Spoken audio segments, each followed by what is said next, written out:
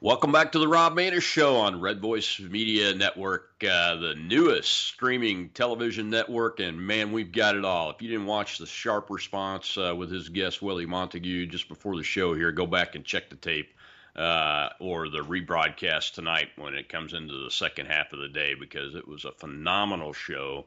Matt Couch's show before that was fantastic, honoring the fallen, and Chad Caton, I'm Fired Up, gave us a very, very emotion-filled honoring of the fallen here on Memorial Day. It is Memorial Day, and now's the time for me to tell you why the show on Mondays is titled Welcome Back to More War Mondays. I chose this day for this theme show because it's my intention to not have to create more Americans that need to be honored on Memorial Day for their ultimate sacrifice in wars that the United States shouldn't be fighting. Shouldn't be fighting. There are some wars that we have had to get into. There are some times we've had to come to our own defense, such as the initial part of Afghanistan. But for the most part, the last 25 years has been just despicable, with the United States leading its foreign policy and national security policy with combat forces engaged in wars that we have no business being in. America is not designed to be a military empire. It's designed to be the shining city on the hill, a beacon to democratic republics and liberty-loving human beings all around the world. That's what we, the American people, stand for, and that's what our government should be doing, protecting our liberty and conducting its policy from an America First perspective instead of this globalist attempt to be some kind of a Roman Praetorian Guard and going after every country that it just doesn't like, and not going after countries that it likes. That's baloney. Well, we're going to end it. Today's show is, what if U.S. artificial intelligence is used in the Ukraine war? My goodness, folks, our guest today is going to take us through what he thinks about what's going on with artificial intelligence from a military perspective, but this is very daunting. A quick update on the Russia-Ukraine war. It took a twist last week with several cross-border raids in the Belgorod area by the Ukraine army, supported by, Russian expat militia units were being supported using tanks, armored personnel carriers, and allegedly Ukraine Armed Forces helicopters. We haven't been able to confirm that yet. But just the last 48 hours, the Ukrainian artillery continues to shell targets in the area. And we're hearing reports from people on the ground, not military people from Russia, but citizens, as is capable of doing now, showing video that the Ukrainians are striking civilian targets all over the place that have no military value. There's a big difference between hitting an apartment building that might have an anti-aircraft gun sitting on top of it and striking an apartment building that has no military target value. Big difference. We've got to stop that. And of course, the vaunted Ukrainian counteroffensive, and I say that using sarcasm, is supposed to be starting. But in reality, the Russian air forces have struck targets nationwide across Ukraine every night this week. Admitted by the Ukrainian armed forces, it's in larger numbers of targets than ever before in this war.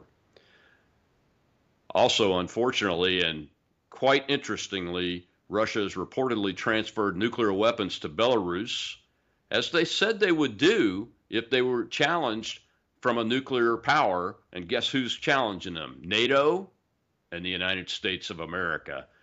Even though we call it a proxy war, the Russians are seeing more and more of it as a direct war against them.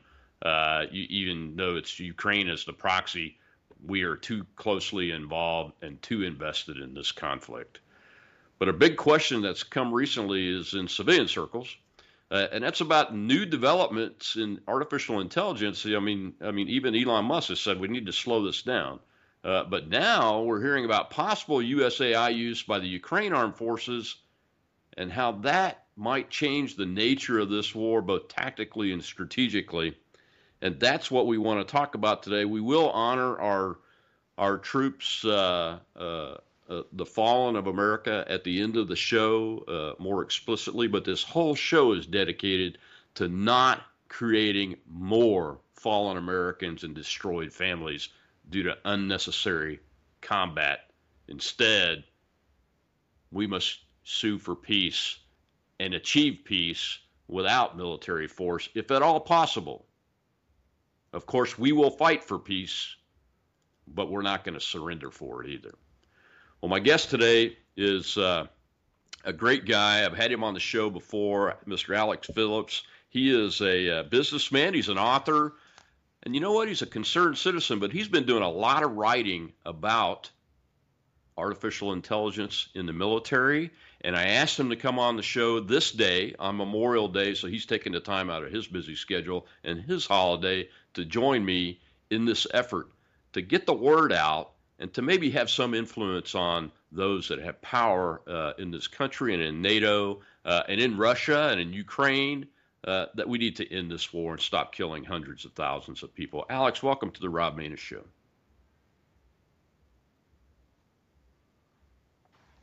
How are you, my friend? I just came back from Washington, D.C., where I was celebrating both a birthday with a good friend of mine and Memorial Day weekend.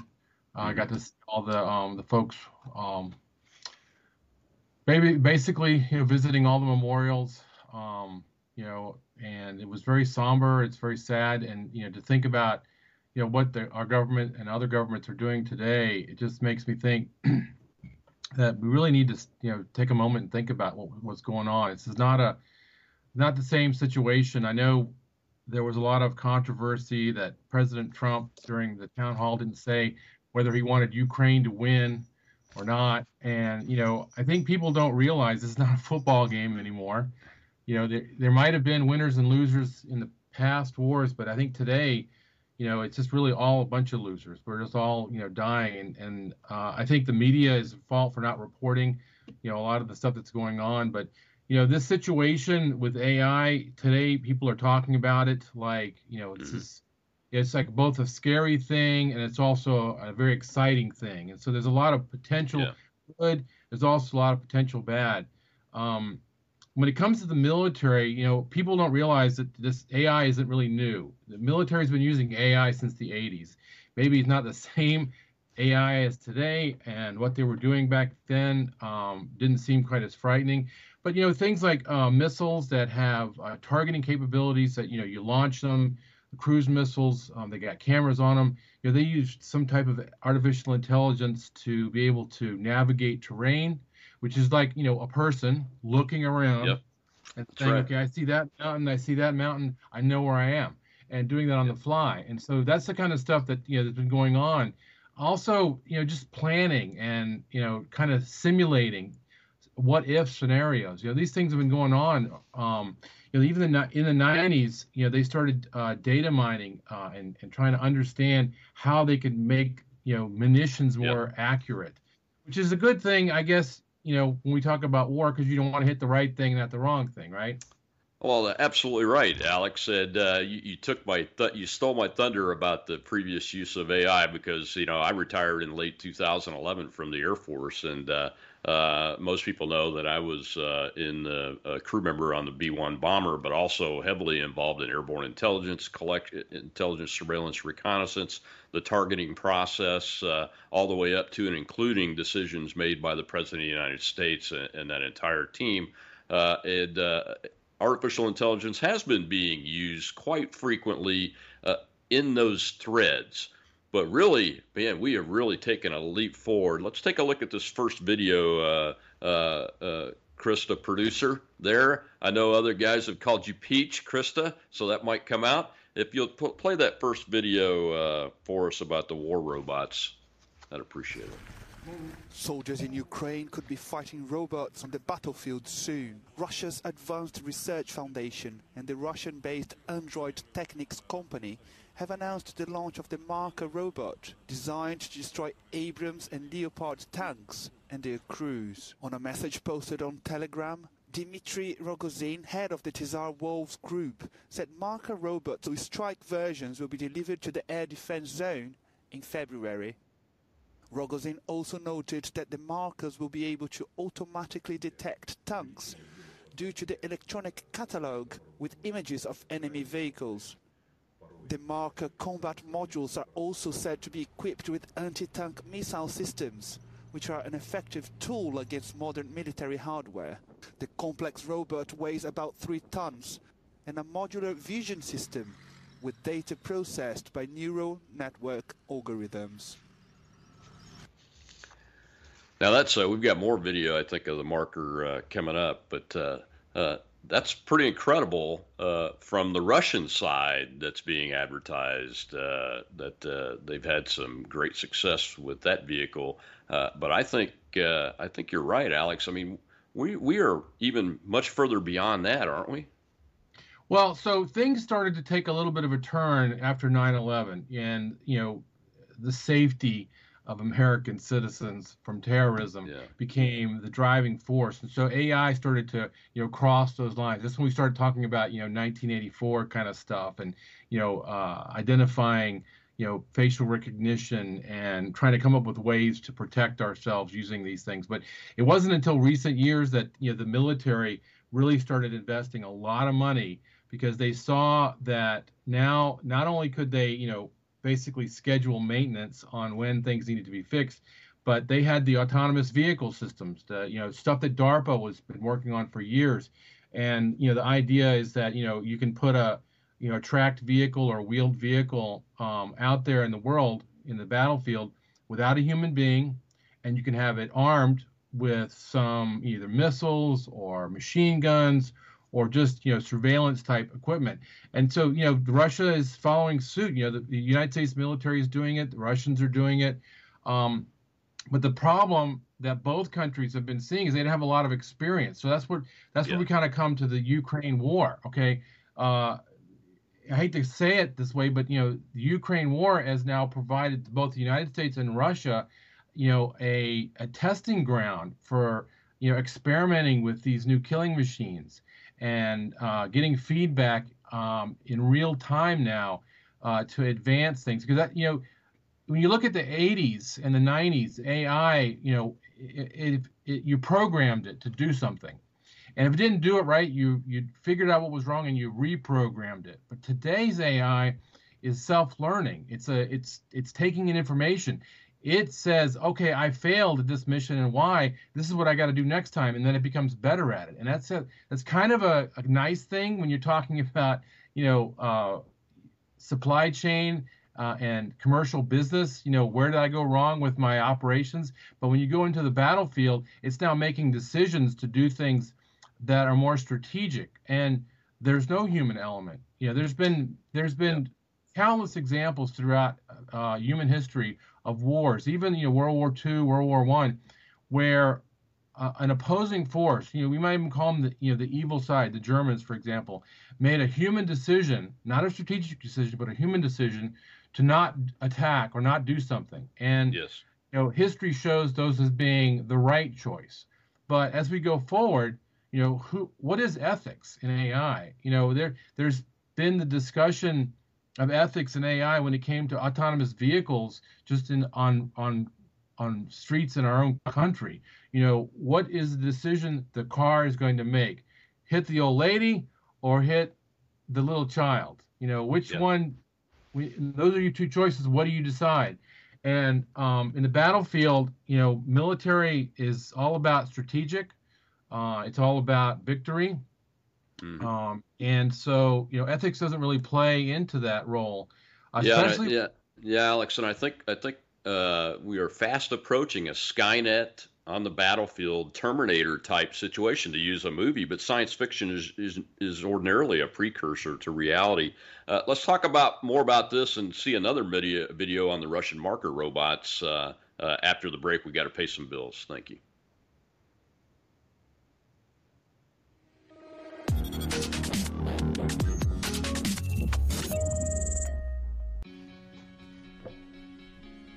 Looks like you've been sleeping well. Megan, he's back. The My Pillow guy. And you're looking good. Still feeling good. Well, just when you thought it couldn't get any better, we've got the best pillow ever, My Pillow 2.0. When I invented my pillow, it had everything you'd ever want in a pillow. Well, now there's new technology that makes it even better. My Pillow 2.0 has my patented fill combined with a cooling fabric with temperature regulating thread. My Pillow 2.0 is truly the next generation of My Pillow. The best sleep just got even better. Whether you have a MyPillow or not, you need to get the brand new MyPillow 2.0. Call or go to MyPillow.com now. Use your promo code, and for a limited time when you buy one, you'll get a second one absolutely free. You're sleeping even better. And cooler, too. And you're looking good. Feeling good. I knew you would. Visit MyPillow.com.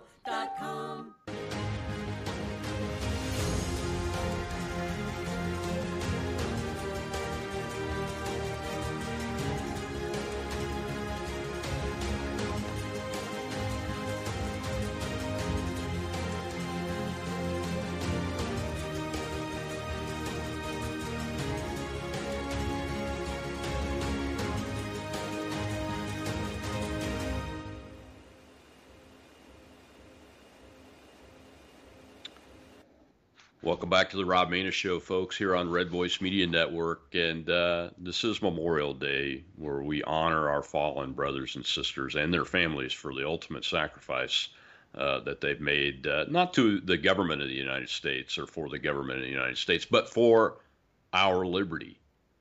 That's what the purpose of the government in the United States is supposed to be, to protect our liberty. It's all designed for that one function, and that's why Americans step up and volunteer, and that's unfortunately how we lose them to the ultimate sacrifice sometimes when it's necessary.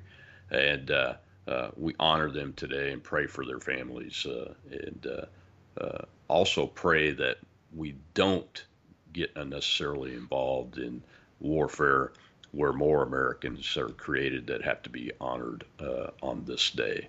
My guest today is Alex Phillips, who's an author, businessman, and really a concerned citizen. And Alex wrote a couple of great articles on artificial intelligence in the military. And I asked him to be my guest today because More War Mondays is all about preventing American involvement in wars. And this really is kind of a Paul Revere moment. Alex, welcome back from the break. I mentioned Skynet and the Terminator movie before we went to the break, and some people hear that and they go, "What, are you nuts?" Well, no, not really. I mean, what we're talking about is taking what the military we've been using for decades, really, and developing for decades to do things like targeting, communicating, all separately. But now the ability is there we've developed machine learning enough and the database capability enough to start bringing those all together so that we create a space called artificial intelligence that can learn on its own once it's started. Do I have that right? Yeah, and it's really quite amazing. There's a lot of really good potential applications for this that we would all be really happy to see implemented. But it comes down to the war and the military, and they say that the United States is in a proxy war with Russia. As AI is deployed more and more, we're now more of a proxy war with China in a way, because Russia's been really was kind of a slow out of the gate when it came to AI. They didn't really start kicking it into gear until 2018. And they are spending more and more money now on this technology, but they rely on their partners in China. And I want to show, I've got another video of the Marker AI-powered robot. Krista, if you can play that video real quick as we talk, because we're going to talk about this more in depth here. See the difference.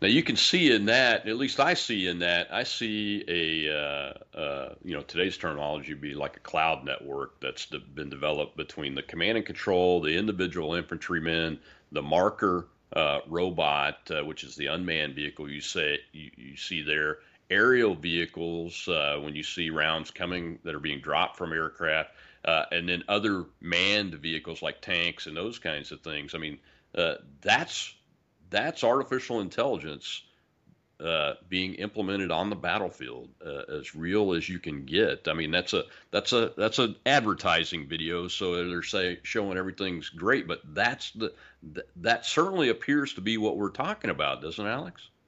Yeah, so it's a combination of things. So it's really kind of hard to visualize this, but the swarm concept is where you have coordinated efforts of a lot of little things happening at one time. Some of that's on the ground, some of that's in the air, and then being able to identify a target. So, like, for example, Ukrainians just recovered a downed Russian drone that was filled with various types of technologies. Those were the cameras to be able to see things, identify people's faces, identify people by their cell phone with cell phone technology, and ironically, the technology the way that they found in this came from Western allies, if not the United States itself. But if you take it even further back, all that technology really came out of China. In most cases, the chips, except some of the cases of Japanese technology being used, but they work together to identify a target. So in the past, sources would provide, let's say the CIA with, hey, there's going to be a convoy and the bad guy you want is going to be in the third truck. And then you would fly a drone and you would see the truck and then you would shoot it. But now they can see your face, they can see your phones, they can identify things. And so you kind of just let the beasts out the cage, and they go looking for what they were told to find. And they can do it much quicker. They can make the decisions much faster. And once they're given the go-ahead, once, X, Y, Z criteria are met, execute the command, it's done. One thing, though, again, the human factor, there's been many cases where there's been a situation where there may have been a mitigating circumstance where a target was identified correctly, but there may have been children, or there may have been families, or there may have been some other collateral damage that would have occurred that was not worth it to make the decision. And I think that when you look at Russia and Ukraine, the way they are fighting with each other so viciously, that these kind of criteria won't be considered going forward. It's a massacre going out there. Who can kill the most people? You mentioned some of the articles I wrote. I kind of got on YouTube because they show these videos of Ukrainian drones being dropping grenades on Russian soldiers, and I question the newsworthiness of that. More of the sensationalness of that. It's money being made in the form of clicks or advertisement. But it's these things are we're starting to lose touch. If we roll the tape back to Vietnam, when we started to see these images on the TV on a regular basis, it really impacted the public's perception of what was going on.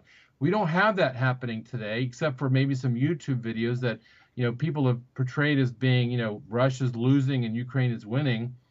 But it's a lot of people dying, and this war that we're now adding the AI component to it is going to cause Russia to escalate.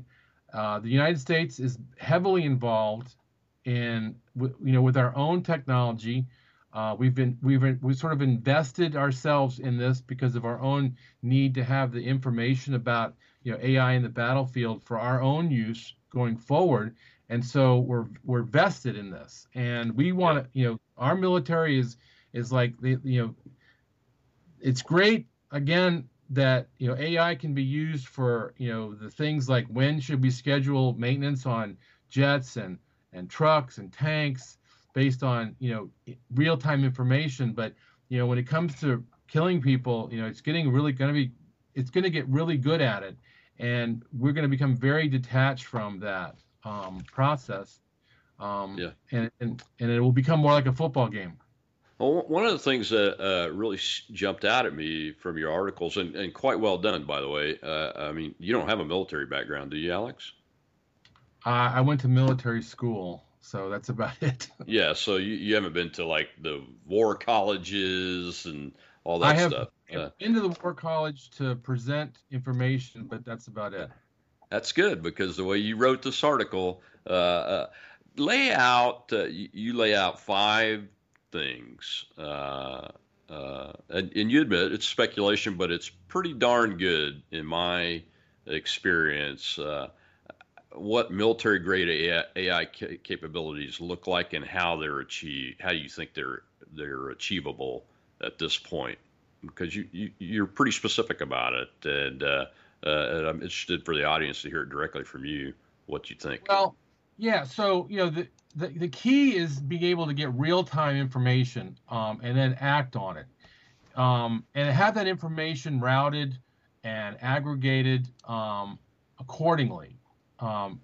There's some stuff that military officials don't want to see, but being able to take that information that's relevant first of all, and that's the tough part right there, is filtering. I mean, there's a ton of information that comes in from all different sources, whether it's your aerial surveillance, whether it's human sources, whether it's special forces, and being able to kind of filter it down to those types of things that are important at that moment in time. And so that's one of the things that I call military spec AI is able to take and really condense it down. Now that's kind of nice if you're the general or the commander in charge of making decisions for deployments.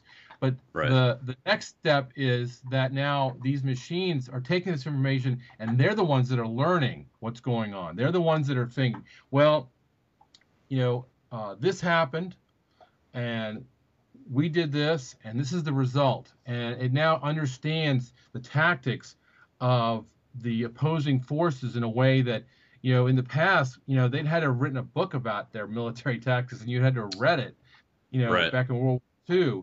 And, now it's real time, cause and effect type stuff. And so that can help you make decisions on, again, what to do. But you can also then throw in specific goals. Okay. So now all this is happening at the same time. If I want this outcome, and this outcome may not be victory, it may be misleading outcome. The military has been in the United States and the UK, they pioneered, disinformation. How can we trick our opponents? And so, sometimes not lobbing a missile or a shell, but making them think you're going to, or making them do something else, expend efforts, make a decision that's wrong, is sometimes very powerful. And so, these types of things are happening as well, that can make the battlefield a victory for your forces without even fighting. Yeah, we call it in the business deception operations. When you combine disinformation with operations, and you see it every day. If you follow some of these channels that are on Twitter or Telegram that are reporting on the war, every night almost you see reports from the Ukrainian side of these channels going, hey, there's Tu-95 bombers, 4 have just taken off from such and such a place, 4 have taken off from here. Looks like they're, the northern group's going to this location, southern group's going to this location. Missiles will be incoming. And then they'll be reporting on that when the missiles get launched and picked up by radar and those kind of things.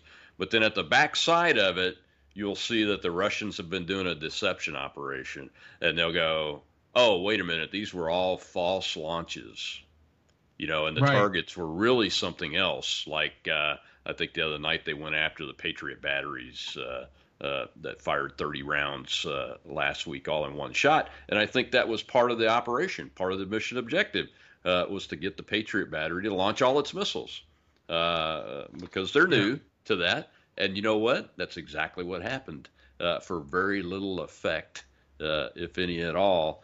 But one of the things I don't think people are catching in this conversation, though, Alex, and we'll come back after this break to talk about it, and that is that at some point, that general that's making decisions or that infantryman on the ground that's making decisions won't be making the decision anymore.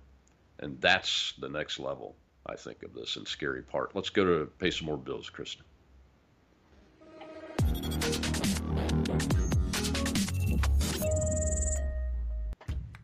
It's a crazy world out there, and we're facing more uncertainty than our country has faced in a long time, if ever. And the most important advice that we can give you and your loved ones is be prepared.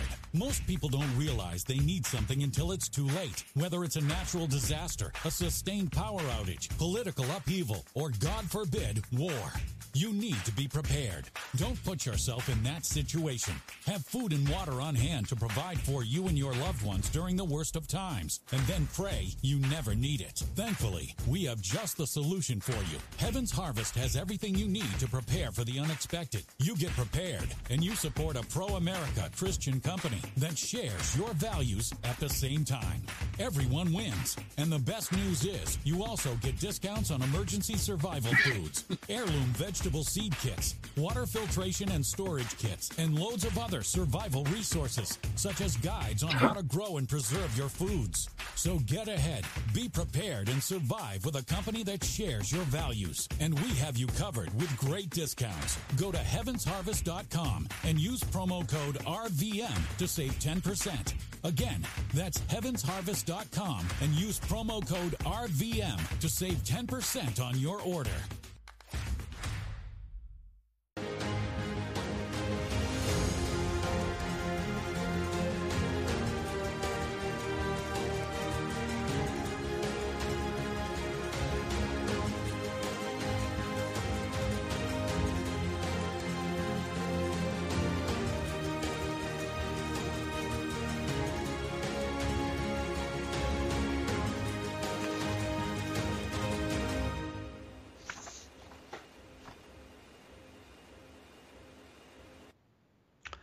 Welcome back to the Rob Maness Show here on the Red Voice Media Network. It's Memorial Day, and we honor the fallen all day long. If you've watched any of the shows, you know that. If you haven't been able to watch them, catch them on the backside because we're now broadcasting the day's shows throughout the evening after our official live in-state.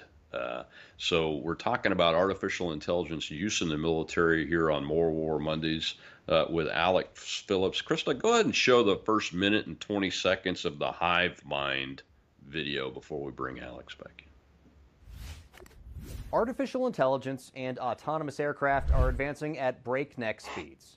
The U.S. military says the aerial dogfights of tomorrow will no doubt feature combined squadrons of manned and unmanned aircraft.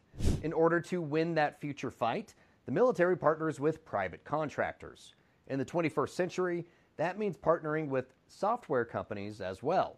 Tate Buffington is in business development at one of those companies, Shield AI. We're primarily a software company, so what we're trying to do is climb the aviation food chain. Buffington says that means making the company's AI agent adaptable. Called HiveMind, it was the first autonomous AI pilot ever deployed. We're trying to get that right the very first time so that it can go on multiple different platforms. So it can go on different UAVs, different large fighter jets, things of that nature. So as long as we get the autonomy right at the beginning, we can scale that up and down and be somewhat platform agnostic. The HiveMind first mastered flying small quadcopters. Then it started flying VBATs, a vertical takeoff and landing unmanned aerial system. The Marines and Navy like the VBATs because they don't take up a lot of space, they carry all sorts of different sensors, and can easily... Well, Alex, welcome back. That gets, that step forward into bringing all that, being able to bring all that information in and then have the robots, for want of a better term, be able to act independently and make decisions based on what they learn, what they know, and what they learn as they operate. That is pretty close. Now, in that video, you probably noticed that they talked about manned systems being used in conjunction with the unmanned systems. But I think we're going much further than that, don't you? Well, I think that if you look at the F-35 program, I think that was probably one of the steps in that direction of manned systems being integrated with unmanned systems. There's quite a lot of advanced technology on the F-35 that gives the pilot the ability to sort of control the theater of warfare with a lot of unmanned systems, whether that be drones, or interacting with ground forces that may have mobility, and they basically give the F-35 pilot an overview in a way that they may have only had in the past inside of an office space back at the Pentagon. Now they've got it inside of a cockpit, a sort of holographic view of things, and it allows them to make orchestrated decisions to move forces here and there. F-35 was kind of that direction. But, when you look at countries like Ukraine and, Russia as well, they don't have those types of technologies. And so it makes more sense for them to just, kind of hand it over. And that's where, transparency and oversight sort of disappears in a way. And we sort of, give it over to the computer and say, here, this is what I want you to do. Please go take care of it for me. And we've always had in the military those buffers where oversight and decision-making processes, we didn't have to make a decision this second to execute all the time.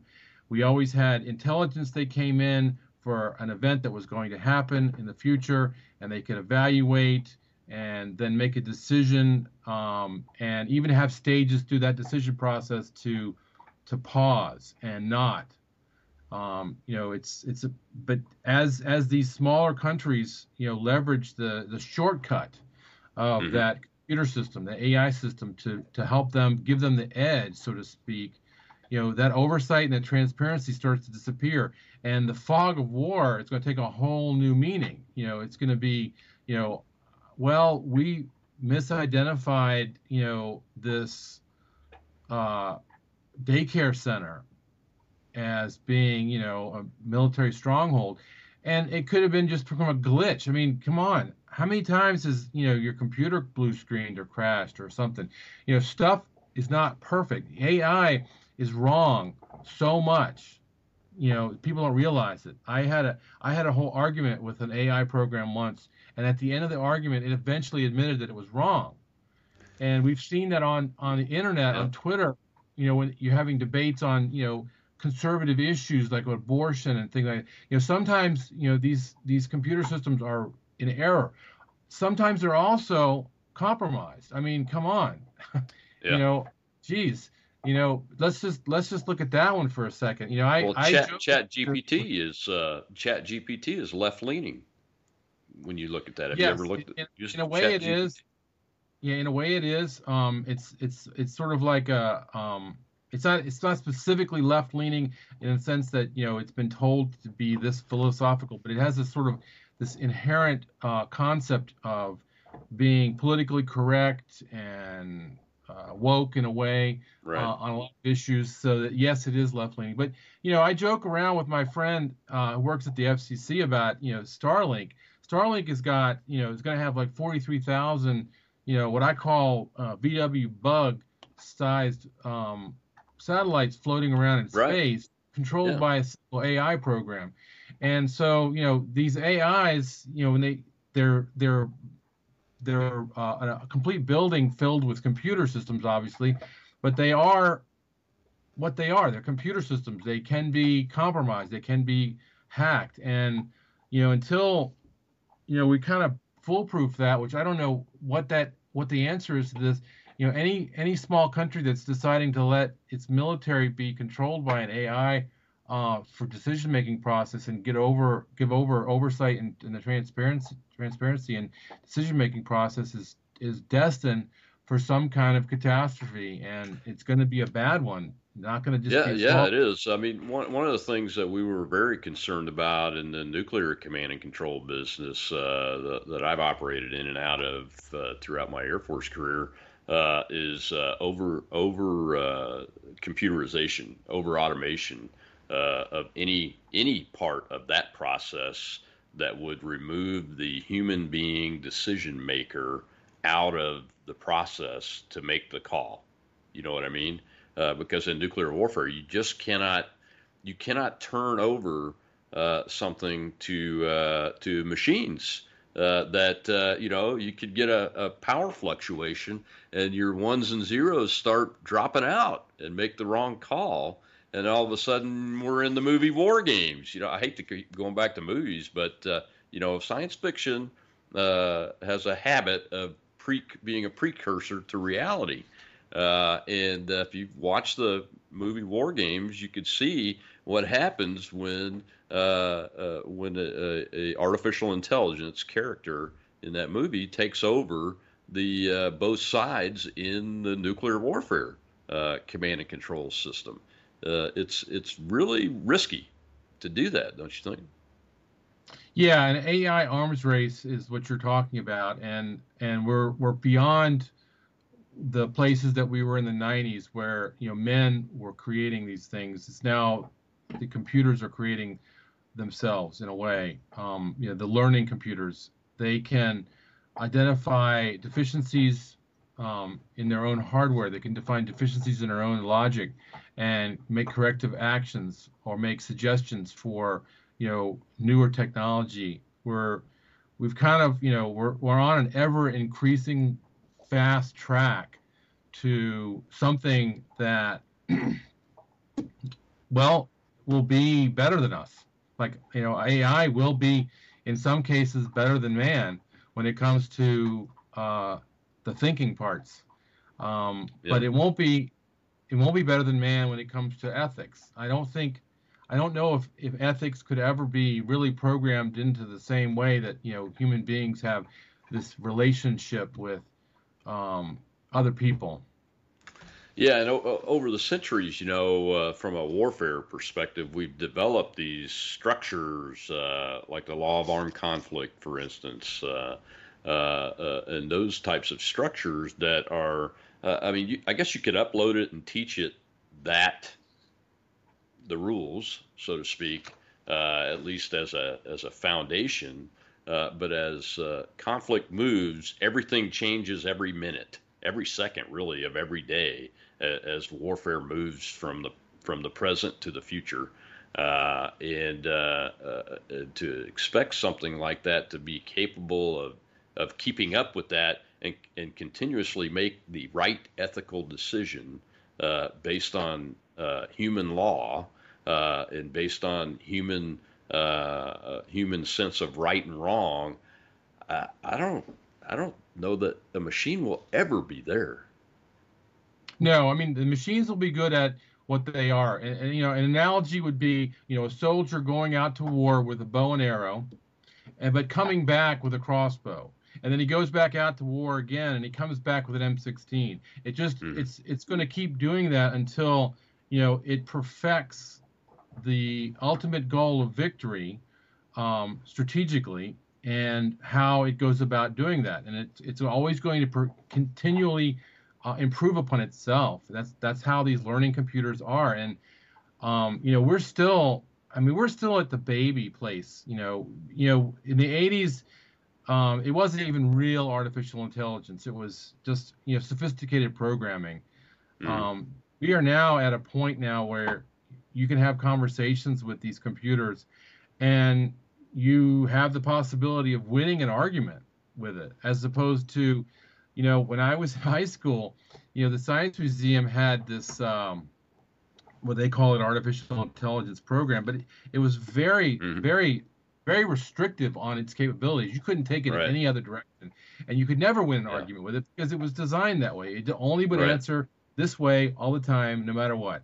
Yep. But now you can have an argument, and you can even win the argument if you have a strong argument with these things. But it doesn't change the fact that if they can be used for various things. And I think laws are going to have to be considered. And God, I hate to say this, but our Congress is going to have to get up to speed on this really fast.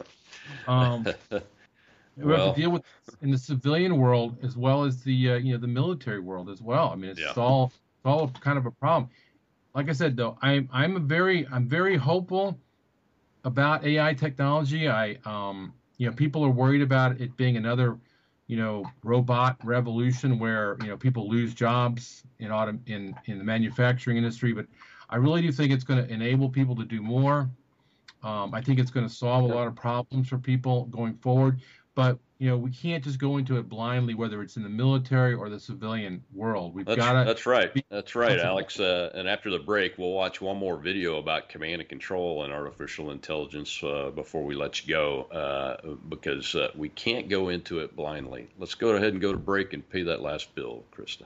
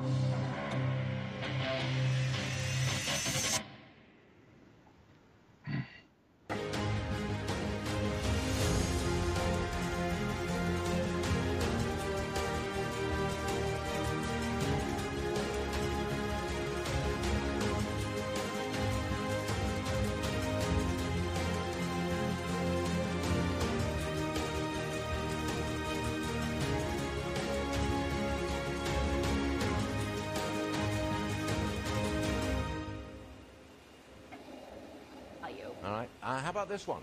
The Air Force has just made an historic flight. Artificial intelligence involved, Ashley? Tell me about it. Yeah, it is very cool. The first military flight with an AI co-pilot. The Air Force says the U-2 reconnaissance plane was flown by a human pilot while his AI colleague controlled sensor and navigation systems and, by the way, was the mission commander who had the final decision authority. Wow. The team flew a mission during a simulated missile strike. The AI's main job was to find enemy launchers while the human looked for threatening aircraft, with both using the plane's radar. Just like R2-D2, really, from Star Wars, but without the beeps and the squeaks, as I say. Very cool, Stu. Yeah, and if anybody's going to get that technology, I hope it's us. And it appears to be we're in the lead there. Good stuff, all right. And the Army, now wait a minute, this is another one for you. The Army's got a new tool to fight the virus. What is it? Yep, not quite as high-tech. The U.S. Army will begin issuing camouflage print official combat cloth face coverings to new soldiers next year. Each new recruit will actually get 2 of these face coverings as part of their clothing bag issue. There they are. Even more of their face is now in camouflage. You just won't see them. I think we got it all. Thanks, Ash. Well, you can see how dated that is by the mask little ad there at the end of it, Alex. But we have really come a long way, even since then. When we talked about Chat GPT earlier, and Bard is out now through the Google system. Even Tusk, the conservative browser, has an AI called Gipper, and those kind of things that are actually thinking. They're thinking devices, and learning devices that yes would be used in that reconnaissance aircraft you saw there, the TR-1 or the U-2, as a lot of people know it. A little bit unnerving because the AI co-pilot is really what I used to do in the backseat of a B-1 bomber. So we knew our job was going to be overcome by technology pretty quickly, but the thing can actually fly the aircraft too, in addition to connecting to the network. Yeah, that's interesting. That's a 1950s era plane, and you go 20 years in advance, 1970s. The F-16, first fly-by-wire fighter jet, is now being adapted to become a drone for this to basically be an autonomous. I don't know if they're going to use it as a fighter or just a fast mover to get into a scenario or a situation for surveillance. There's a lot of things that the F-16 can carry under its wings, but that's the same thing. So we're seeing that happen now with the F-16 fighter being adapted to become a drone because it's unusually suited for computer control because of its fly-by-wire capabilities as being the first one. And I guess they've got plenty of them. Why build new ones? I mean, it's got pretty good range. It's got pretty good. Yeah, we actually developed that to make them targets out over the range in the Gulf of Mexico, south of Eglin Air Force Base and Tyndall Air Force Base in Tallahassee, Florida. So we fly them from Tyndall, from a drone airfield from Tyndall. We had made F-4 fighters into target drones, so that real pilots, could go out and practice firing real missiles at real targets. But the difference is between those and what you're talking about is maneuverability. I mean, we would set them out on a straight course, consistent altitude, airspeed, et cetera, so the pilots could go out and fire their smart missiles at them and everything. But what we're talking about now, though, is that it's autonomously able to fly like a fighter pilot would fly the F-16 without the limitations of the human body. Yeah, squadron of F-16s with autonomous, drone capabilities controlled by an F-35 pilot would be a very formidable force to deal with because, they don't have to deal with any of the stresses.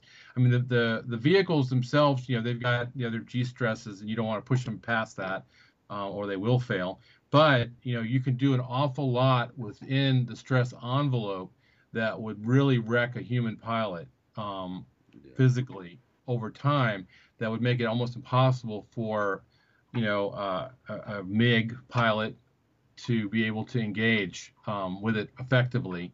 But moreover, there is nobody there, so it's not as much of a loss. When you don't have a pilot there. So, but yeah, it's very interesting, and I think that over time, if we start in the civilian world and really having the public and Congress involved in some of the needed regulations, just simple stuff like there are issues with the IC right now using AI to be able to monitor communications in the U.S. without warrants. It's very warrantless, as a matter of fact. But they've skirted under the radar when it comes to laws because it's not a human being doing it; it's a computer doing it. And I think some of that needs to be addressed. But also, just when you get phone calls and it sounds like you're talking to somebody, but they sound a little nerdy on the phone, and really you're talking to a computer, even though it doesn't. It's not quite like the computers from the calls, the robocalls of the past. It sounds very real. They need to be able to identify themselves as an AI, and then once the public starts to seeing this, I think over time this will start trickling into the military as an awareness that right now people just aren't aware of. Yeah, I think you'll see. I think you're right. In your articles, you mentioned that the military will probably be the cutting edge and the leading edge of the most robust AI implementation before even the civilian world. And I think you're right on that. Alex, thank you so much for joining us today to do this show and honor the fallen with this forward-leaning look at what we need to be thinking about when it comes and doing. When it comes to artificial intelligence on the battlefield and in the military. Where can people find you so that they can go read these fantastic articles and all the other work you're doing? You're doing some great work. I've been doing a lot of reading on your Substack. But where else can they find you? Oh, I'm on Twitter. I haven't gone anywhere else but Twitter these days. And I'm, AlexPhil65, and I'm Alexander's Posts. .substack.com. That's where I am now, and I just, like I said, I think about stuff and I write about it. And I'm getting ready to finish up an article today about what's going on in Cuba with Russia, and I think we're getting ready to run into another 1970s Cuban Missile Crisis. Well, there you have it. That's one of the risks that we took by getting overly involved in this proxy war against Russia. Well, thank you, Alex. I appreciate it. God bless you, and keep up the great work. I'm certainly a fan and a follower, and your work's important for every citizen to find out about these issues. Well, it was my pleasure, and thank you so much for having me on. Well, thank you. And folks, this is Memorial Day. We honor the fallen here. We're going to end the show in a way that we don't ordinarily end the show. But remember, we are Americans. Peace is our aspiration, as President Reagan is going to tell you in this speech. We'll negotiate for it. We'll sacrifice for it, but we're never going to surrender for it. Here's President Reagan's Memorial Day speech, and next up is Drew Berquist and his gang for This Is My Show and Booze and Banter afterwards. I'm Rob Maness on the Red Voice Media Network. If we look to the answer as to why for so many years we achieved so much, prospered as no other people on earth, it was because here in this land we unleashed the energy and individual genius of man to a greater extent than has ever been done before. Freedom and the dignity of the individual have been more available and assured here than in any other place on earth. The price for this freedom at times has been high, but we have never been unwilling to pay that price. Those who say that we're in a time when there are no heroes, they just don't know where to look.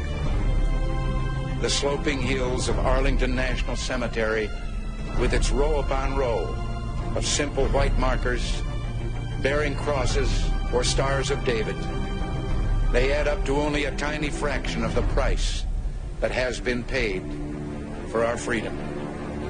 Each one of those markers is a monument to the kind of hero I spoke of earlier. Their lives ended in places called Belleau Wood, the Argonne, Omaha Beach, Salerno, and halfway around the world on Guadalcanal, Tarawa, Pork Chop Hill, the Chosin Reservoir, and in 100 rice paddies and jungles of a place called Vietnam. Under one such marker lies a young man, Martin Treptow, who left his job in a small-town barber shop in 1917 to go to France with the famed Rainbow Division. There on the Western Front, he was killed trying to carry a message between battalions under heavy artillery fire. We're told that on his body was found a diary. On the flyleaf, under the heading, My Pledge, he had written these words: America must win this war. Therefore I will work, I will save, I will sacrifice, I will endure. I will fight cheerfully and do my utmost as if the issue of the whole struggle depended on me alone. We must realize that no arsenal or no weapon in the arsenals of the world is so formidable as the will and moral courage of free men and women. It is a weapon our adversaries in today's world do not have. It is a weapon that we as Americans do have. Let that be understood by those who practice terrorism and prey upon their neighbors. As for the enemies of freedom, those who are potential adversaries, they will be reminded that peace is the highest aspiration of the American people. We will negotiate for it, sacrifice for it.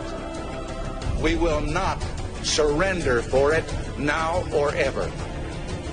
We are Americans.